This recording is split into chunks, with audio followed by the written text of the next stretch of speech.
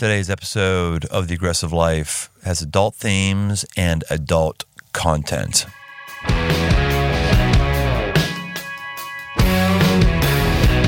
This is the second half of a two-part conversation with sex therapist Emma Schmidt, answering your questions and mine about sex. If you haven't heard part one, go back and listen to it first.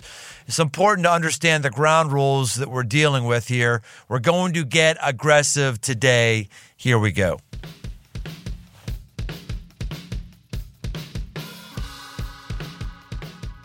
Got a bunch of questions here, Emma, about wounds. This one, I grew up in a strong purity culture. I still feel shame after sex, even though we're married. Help. So that is where, come to therapy. No, this is really, really painful for a lot of people. So I'm in the Cincinnati area, so we're in the Bible Belt. We see this all the time. So one of the things that you can start to do is address what messages are actually coming up around sex. If I bring up sex. You think Cincinnati's in the Bible Belt? I think so. Or I guess I'm from Kentucky. So you're crack. Kentucky. Yeah. Actually, Kurt Platt was on crack. He was a couple weeks ago. But, okay. Wait, is Kentucky in the Bible? Kentucky is. Kentucky is. I mean, I'm not saying there aren't Bible Belt Christians in Cincinnati, but the level of sexual oppression culture-wide in marriages up here is nothing compared to what would it be like in Alabama. True. Yes, 100% that. Right. So what I would I promise you, if I was pastoring in Alabama, I'd be fired as soon as I said hand job. I'd be gone. Like the board would come in and knock on the door. You're out of here, Brian Tome. Gone. Well, you know what? I got my Christian sex therapy certification from Atlanta, Georgia. So I don't know. Maybe it's changing. Okay. I cut you off. Sorry. So what I would do is I would start to sit with that, which is harder than me saying it. So being able to close your eyes, and when you bring up sex or when you bring up post-sex, what are those messages that come up for you? So that's what we would say are your shame messages. So shame is an identity piece. So I am defective. I'm bad. I'm horrible, where guilt is a behavior. So when I have sex, I'm a bad person, or I did a bad thing. It's more of a behavior. So these shame messages are really an identity. So we want to understand, like, what are those messages that are coming up and where did they first originate? So if you can then kind of bridge back, like notice yourself walking across a bridge and figuring out when is the first time I started experiencing that message, and then start to notice, like, when was that message validated for me? When did I start to really experience that message again and again and again? And then we want to start replacing that with something that is, what do you not believe that you want to start believing? So maybe it is, I am a sexual being and that's okay, or it's okay for me to have sex, or it's okay to feel pleasure from sex, whatever that might be. How can I start replacing that? And, you know, if you're a Christian, sometimes it's maybe even I'll have people sit down and maybe listen to, like, what does God want to say to them? Sometimes that's actually traumatic within itself. So being able to replace that script with something that's actually true. So that negative message, that shame, is actually a lie that you're telling yourself that has been told to you potentially. So we want to start to heal from that and replace it with something that is true. This is really important. That was one part of our challenges is I was so horny all the time as a teenager, all that stuff, that like the whole game was, man, I got to tamp this down. Jesus says, don't look at another woman lustfully. Mm-hmm. It's like having adultery with her. Don't do that. And just everything was like, stop it. And then you actually get in the bedroom and you've been fixating on stopping it. Mm-hmm. And then all of a sudden you got to start it. Mm-hmm. And you realize, other than joking around about sex, you've never really thought about it that much. Mm-hmm. You've never really had a healthy overall perspective about sex. You've never seen the joy in it or the beauty in it. You never allowed yourself to see the joy or the beauty in it, or else you'd feel like you'd fall into temptation again. And so I try to do a better job of that with my kids. You know, as a big abstinence proponent for a bunch of reasons. I think marriage should be the place where sex operates best, and we set ourselves up for a long-term sex life that's fulfilling if we bring as few skeletons in the closet. That's just my personal opinion and the Bible's opinion. But even if you disagree with that, that's fine. But I just want to say, for those of us who have that conviction, when we have our kids, we got to spend more time talking about how great it is. Mm-hmm. Tell my kids when we would wash them in the little bathtub, and you know what that is? That's a penis. Mm-hmm. Yeah, you know what you're going to do with that? You're going to put that inside of your wife when you get in. They go, ew. I say, oh, don't say ew, because it's awesome. You're going to love it. It's going to feel great. It's amazing. Mm-hmm. We want to just build that into our kids, because the purity culture run amok. It can jack you up for the rest of your life. Mm-hmm. And I think just what you're saying, when they say ew, or we slap their hand when they're touching their vulva, or we reprimand them, or whatever that is, what happens is that slowly becomes a traumatic wound, and we start to carry that in our body. And so our body feels that. So whenever I have so many women who say, I can't touch my vulva because it's gross. I can't look at it. That's disgusting. And so what's happening is their body is just like, it has this grotesque feeling when they talk about sex or when their partner, or they feel disgusted looking at a penis or their partner's penis, and so they can't connect because it makes them want to throw up. And that's been literally makes them want to throw up. Literally makes them want to throw up. Because they've conditioned themselves that penis is bad. Yeah. Or vulva is bad. Exactly. And so, we hear this all the time where you get married and then all of a sudden you're supposed to love everything and want your partner or whatever. But just like what you're saying, if we're told to shut it all down, what happens so many times as Christians is that the pendulum swings to the other side, and then you're like, I want sex, sex, sex, sex, sex. And your partner's like, hold on, I've never been taught any, because there's so much rigidity in the sexual part of Christianity, it can swing. And so we see statistically that most people who have sexual addictions are actually Christians, because it's like, I can't have any of this, and now I'm going to want all of it. And then it becomes like a sexual anorexia piece, and then you go back to sexual addiction. So how do we teach and normalize sex and pleasure and bodies in a way that is still of value to whatever that might be for you, so that your kids, so that you yourself can have that intimate connection and a healthy perspective of what God actually made, which is your body and your pleasure, for good in the future, and not of disgust and your body holding on to that trauma, really.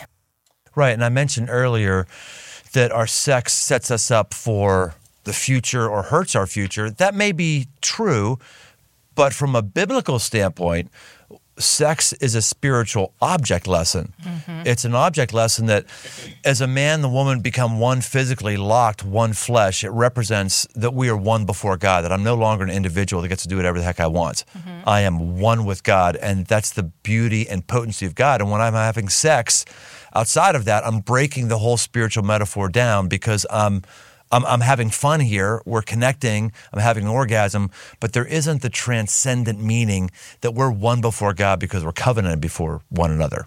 It's a profound thing. When you get the theology of it and the practice of it going in the right direction, it's amazing, and just too few people get the theology and the practice going in the right direction. Mm-hmm. Have you read the book Sex, God, and the Conservative Church? It's by Linda. Yes, I have.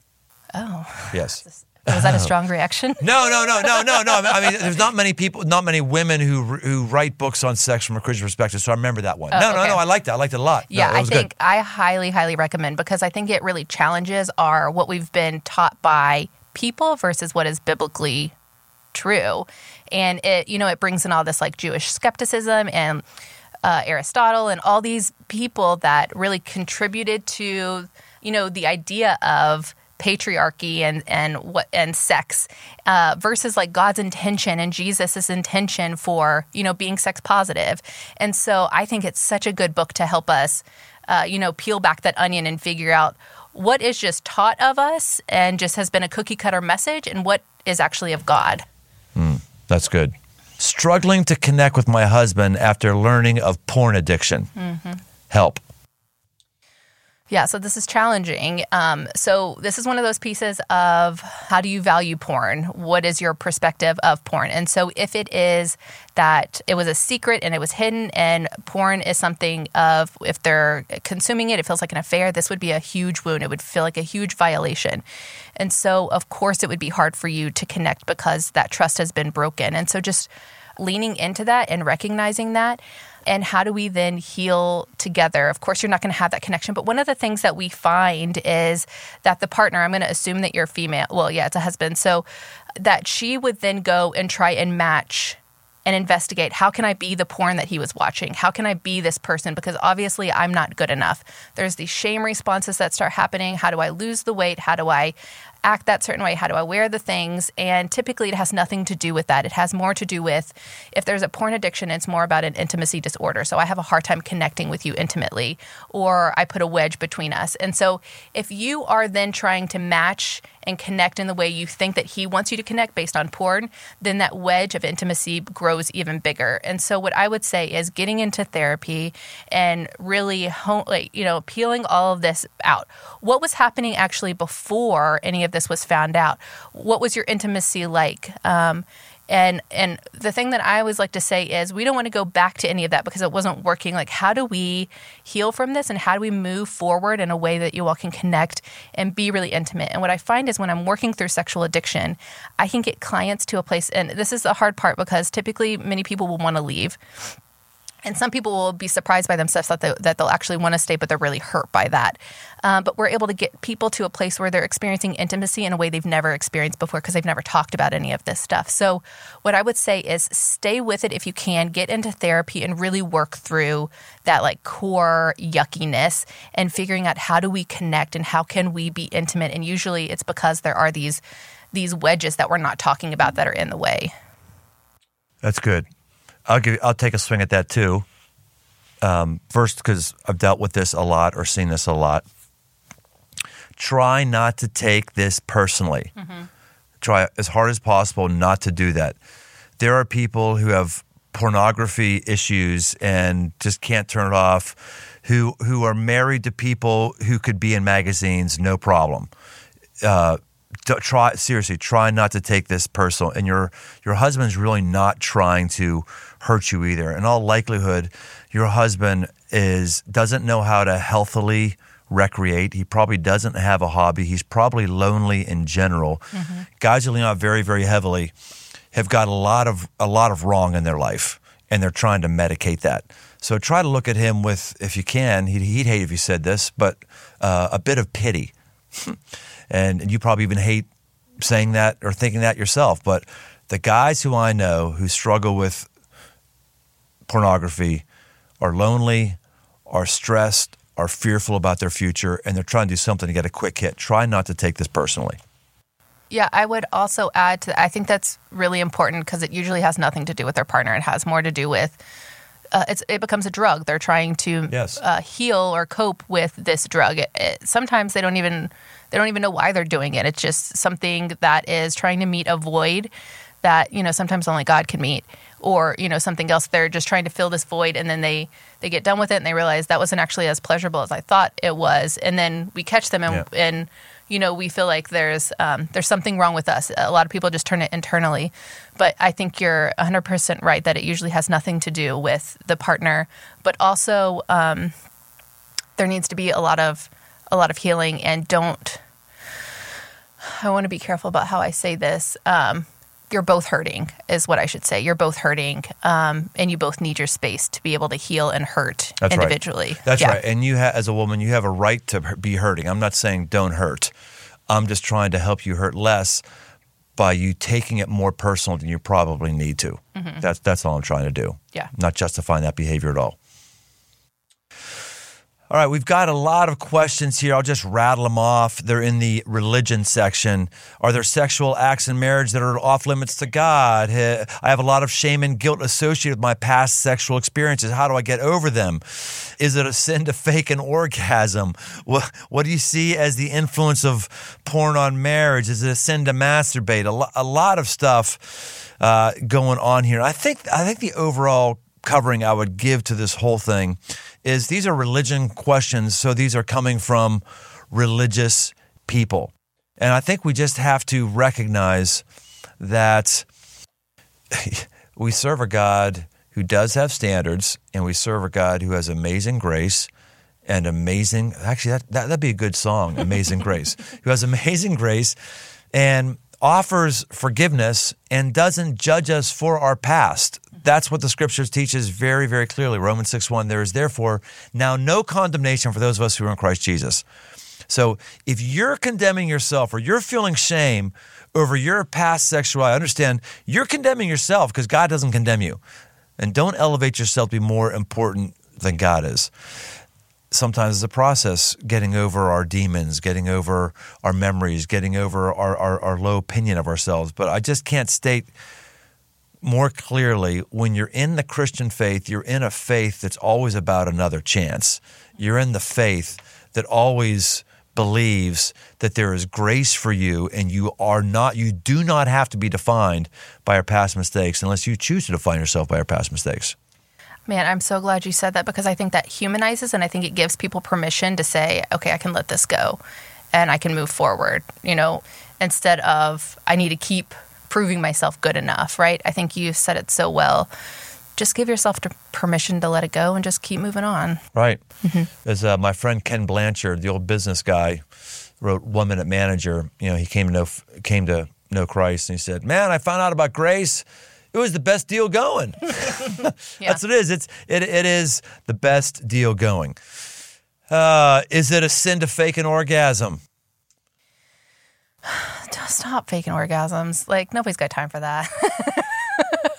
Listen, understand. So I'm going to say yes, just because I want you to stop, but I don't. So if you're lying about it, that's not intimacy. Why are you lying about it? Why are you holding back? And some people would say, well, my partner really wants this for me, and so I'm providing it to him because I just don't want the pressure of having to have an orgasm, so faking it is better. Or, I'm trying to do this performance thing. But ultimately, that's not intimacy. You're doing the same thing. You're creating this false intimacy, something that's not actually true.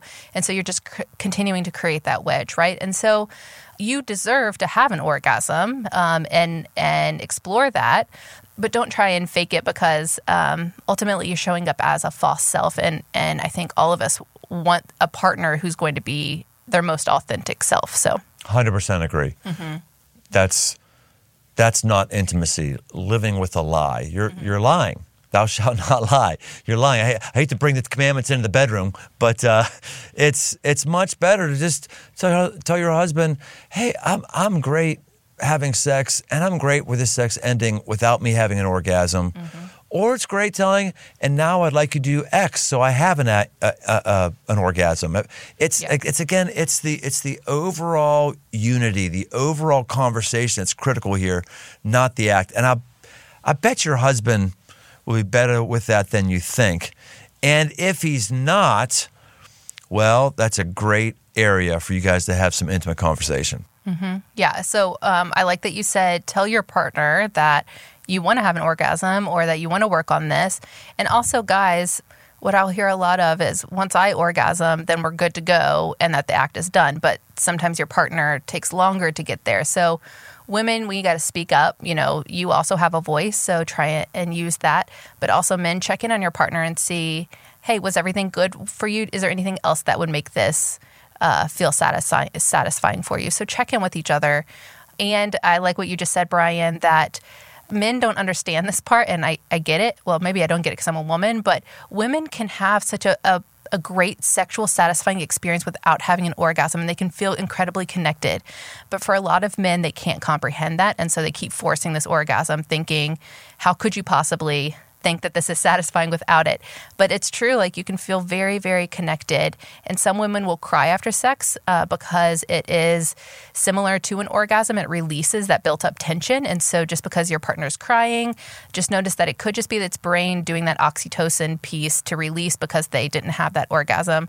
It's not necessarily because anything bad happened. It's just the body releasing itself still. So again, the body's really fascinating. And sometimes it's not just, hey, I want you to have an orgasm to feel pleasure. Sometimes it's, I need you to have an orgasm so I feel better about myself. Right. Guess what, dude? It's not all about you. Sorry to let you know.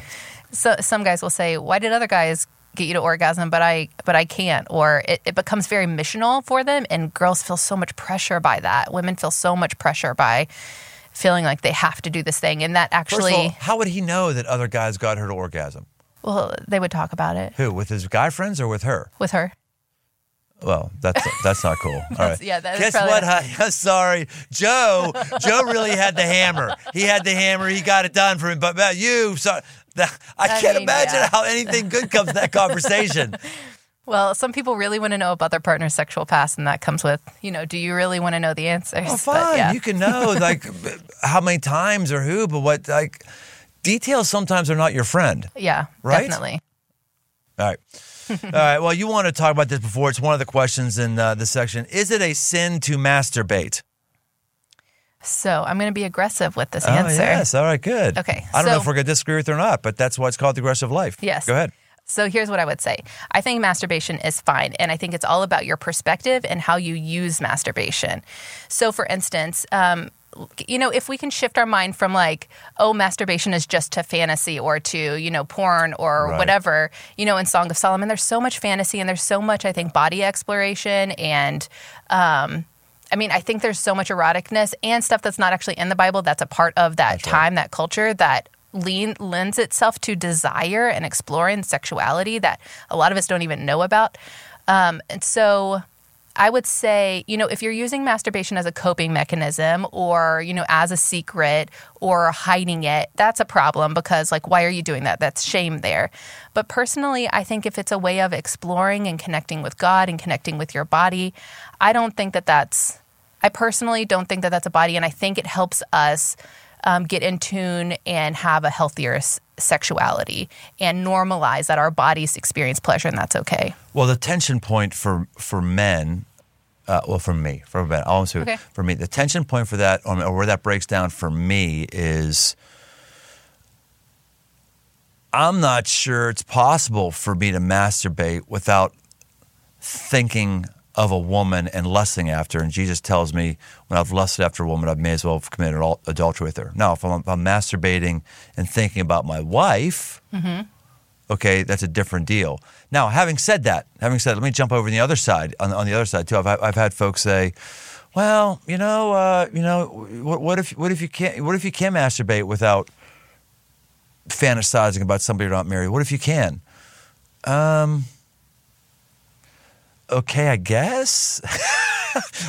I guess I'm more willing these days to give ground and not have a firm opinion, on everything. I don't know. I just know that where I'm personally going to come down on is if you're masturbating and objectifying a woman while you do that, no good is going to come of that other than what you're doing right then. And we never have masturbation at the end of that session when we've looked at something on the internet or something. We never get done with that and go, yeah, oh man, I feel great now. I am fired up for the rest of my day. I just got a spurt of creativity. No, they're just like this, Yeah. Because it's not fulfilling. Well, it's kind of like, right, if you eat this is an extreme example, but if you eat a whole thing of Oreos, right, you get that sugar crash. I think there's something similar. It's still that drug. It's still that, that dopamine hit, that high that you're getting, and then you have this crash. But I think what you're saying too is when you're using somebody else's body for your pleasure and you don't have consent from them, there's something about that, right? You're literally objectifying them. And so I think too, what I really want to hone down in all of this, especially biblically and especially with this book that I recommended, Sex, God, and the Conservative Church, is we have to be more curious. We can't just go with what somebody's told us. Be curious, understand what you value, understand, your perspective, and then figure out, do we want to incorporate this or not? But let's have an understanding of why we do and don't do certain things, not just because somebody told us. Great. A lot of these questions on here come down to the end are, I think we've answered them in previous questions. So we got this one section called single. Sorry, single folks, to wait for you till last, but I think you got a lot out of the religion and out of the wounds section and other stuff for sure, but I'll just hit one of them here. Dating someone I want to marry. I love the idea of waiting until our wedding night, but it seems very difficult, maybe impossible. Ideas? Well, I think you and I both, from understanding your story, we both got married very young and very quickly. So I was 19, and we didn't date very long because we wanted to have sex, and that was something that we valued. And so for someone who, in this situation, if that is something that you value, be creative with your options. My husband's in Germany, and one of the things that they do there is you have a courthouse married, you just go and you sign the papers and then you have the celebration later. Is that something that you can do? Like if that's something that you value, get creative with, could we get married faster? Or like, why are you waiting the amount of time that you're waiting? Right. I had someone really upset that I allowed my daughter to get married in one of our buildings during COVID, and they were really upset about it. And hey, yeah, I admit it. There's some perks to starting a church and running campaigns and, giving your pound of flesh and having a building your kids can get married in. And so, yeah, I flexed my muscle a little bit and said, no, we're going to have a very private, small wedding in this, but other people couldn't. So, yes.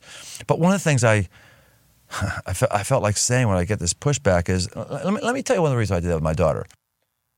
Because I know that her and her fiance have worked their whole lives to go into their marriage to have sex with one another at marriage for the first time. I really don't know specifically if both of them were virgins before that, but I do know that it was a value to them. I do know that. And to sell somebody, just wait for the party. You need more money for the reception. You're talking about somebody who's not trying to honor a spirituality they think is rooted in history. Mm-hmm. So, yeah, man, if you feel like you don't have the money for marriage, who says you need a lot of money for marriage? Mm-hmm. Who says that? Stop. You can get married now probably. You probably shouldn't get married if you've been dating for a month. But you can get married now and just solve that sex thing. And by the way, it's not a solve the sex thing, not get married to solve the sex thing. It is once you've gone a year, once you've dated somebody a year, we're never going to stop learning about our partner. But once you've dated them a year through all their seasons, you know enough to make your decision. And now you're just enabling bad behavior of not making a decision, which is not going to serve you the rest of your life. Yeah. I have nothing more to add. All right. I always look at Emma, I go, oh, I hope she agrees with this. Otherwise, I'm busted by somebody who knows more than me about sex. All right. Are you ready for the lightning round, Emma? Yes. All right. Here we go. Most common issues you see in your practice. Sexual pain, mismatched libido, erectile dysfunction, sexual trauma, sexual affairs. The thing most men get wrong about women when it comes to sex. That they aren't interested in sex. So what we didn't talk about earlier is responsive desire versus... This is the lightning round. I know. This is not time for you to verbally process. I'm the guest here. It's called the lightning round. Okay, well, I'm going to expand on this because it's important. Responsive versus spontaneous desire. So a lot of men want spontaneous desire. They can look at you and they're ready to go. Responsive desire is I need more in my environment to respond to, so I might not have desire or arousal right now, but if you do certain things like let's take a bubble bath or let's talk, I have that emotional intimacy, then my desire starts to go up. And a lot of women need that arousal before desire. So they need to be touched in a certain way and their body responds, and then I start to have desire. So it might not be that your partner doesn't want sex, which a lot of men think. It might be that they need it different than the way that you need it. Great. The thing most women get wrong about men when it comes to sex. I think that all they want is sex and their body, but I think for a lot of men, they care so much about their partner and they want to connect, but they just don't know how to, and so they're doing it out of the way that they think works best. But I think that they care and they really want to pursue their partner. They just don't know how to, and so it's not just about wanting sex. I think it's much deeper than a lot of women realize. Tips for having the talk with kids. How young is too young? There's no too young. Start talking about biology, name it, correct names. And there's no just one talk. Continue to have it. Your kids are listening. Have it over and over and over and over and over and over and over again. And if you're uncomfortable with it, say the words in the mirror, have a conversation with your partner so that it feels normal for you to be talking to them about it. The thing popular culture gets most wrong about sex. I think that monogamy is boring. That you need to have more partners and that you're after the, what's the newest and best and, most dopamine hitting thing. But I think that's what they get most wrong is that monogamy is boring. The thing religion gets most wrong about sex. That sex is so rigid and that it has tons of rules and regulations around it. And I think it's way more free than what we realize. Fastest growing clientele to your practice. Sexual pain and erectile dysfunction. Erectile dysfunction and what kind of man? Younger men. So we usually see 20s, 30-year-olds. It's not the older men. It's usually due to anxiety, pressure, stress. All right. Now, that's the one thing that I'd want you to blow out more. What? Erectile dysfunction in younger men. Mm-hmm. Why? How? So some people would say that men have a lot of pressure these days in their career. So that stress that, like, I'm not good enough carries over into the sexual realm. And when you have erectile dysfunction, especially if you're a people pleaser or you're used to being able to fix everything, erectile dysfunction is one of those things you can't fix, and then it just highlights even more. Sometimes people will say too, if I'm really fixated on porn and then I go to my partner, that natural feeling isn't, I don't get that dopamine rush as much, and so my erection's not coming because my body's not stimulated enough. I need that more, like that bigger performance. So sometimes if you're consuming too much porn, that can create erectile dysfunction. But really, it's the pelvic floor is contracting too much, and you're losing that blood flow to your penis. And what happens is in the brain, your stress, your anxiety, whatever that might be, is literally turning that off and coming down your spinal cord and clenching your pelvic floor to make that erectile dysfunction happen. You know what's really weird, Emma, is I just put my preacher hat on for a moment here. And, decades ago, it seems like I talked a lot about why you shouldn't have sex, don't have sex, speaking specifically to younger single folks. It's almost like I wish I had to give more of those sermons these days, because we're not having sex with other people. We're having sex with ourselves. We're having sex with machines. Mm-hmm. I mean, that's a massive growing segment of machines and customized dolls. Mm-hmm. It used to be this old, gross idea of some store behind the grocery store that you would go to with these be blow up things. Now there's like high tech that's coming and happening, and it's a genuine, serious alternative to people other than a person. Mm-hmm. And it's almost like I feel that I'm going to have a sermon coming at some point and say, hey, time to, just rub on somebody who's a real human being. Mm-hmm. Just be there. We need to get back to being human. We're losing our humanity. I'm as equally concerned about that as I am some of the abuses on the other end. What do you think about that? Well, I think it's about intimacy disorder. I think slowly, we're getting more disconnected from people in general, especially with COVID, right? We're having to rely on ourselves because that feels safer. So it's safer for me to rely on myself than continuing to be rejected by someone on Tinder or Bumble or whatever. And so if I can just rely on myself and meet my own needs through, something like a robot or something like myself or meeting somebody through Second Life or Second City, I can't remember what it is, that feels safer to me than being vulnerable. And, Brene Brown talks about that the way to intimacy is being vulnerable, but what's tricky is that if I'm vulnerable, I can get rejected, or it could lead to a deeper connection of intimacy. But a lot of us are so scared of that rejection that we would prefer to just do it ourselves. And so we're relying less on other people and relying more on ourselves. And I think that's probably what it is, that intimacy disorder. Intimacy disorder. Wow. So Emma, I spend a lot of time with men, a lot. I do a thing called Man Camp. We've had 17,000 men come through Man Camp. We strip all the civility in our lives away. We just get kind of gritty and core on who we are. I've just interacted with a lot of dudes. And one of the questions I get frequently, or statements I get frequently, that's always heartbreaking to hear, is, I just don't find my wife attractive anymore. Mm-hmm. What do I do? Mm-hmm. What would you say to that? So this is a really hard question, because I think they're being really vulnerable, and that's very honest. And sometimes in that honesty, it hurts. I don't find my partner attractive. So one of the things that I like to say is, well, what attracted you to her first? And it can't be physical. And so they might say, like, well, we explored, or we traveled a lot, or we, just hung out and talked all the time. And now we're just two ships passing in the night.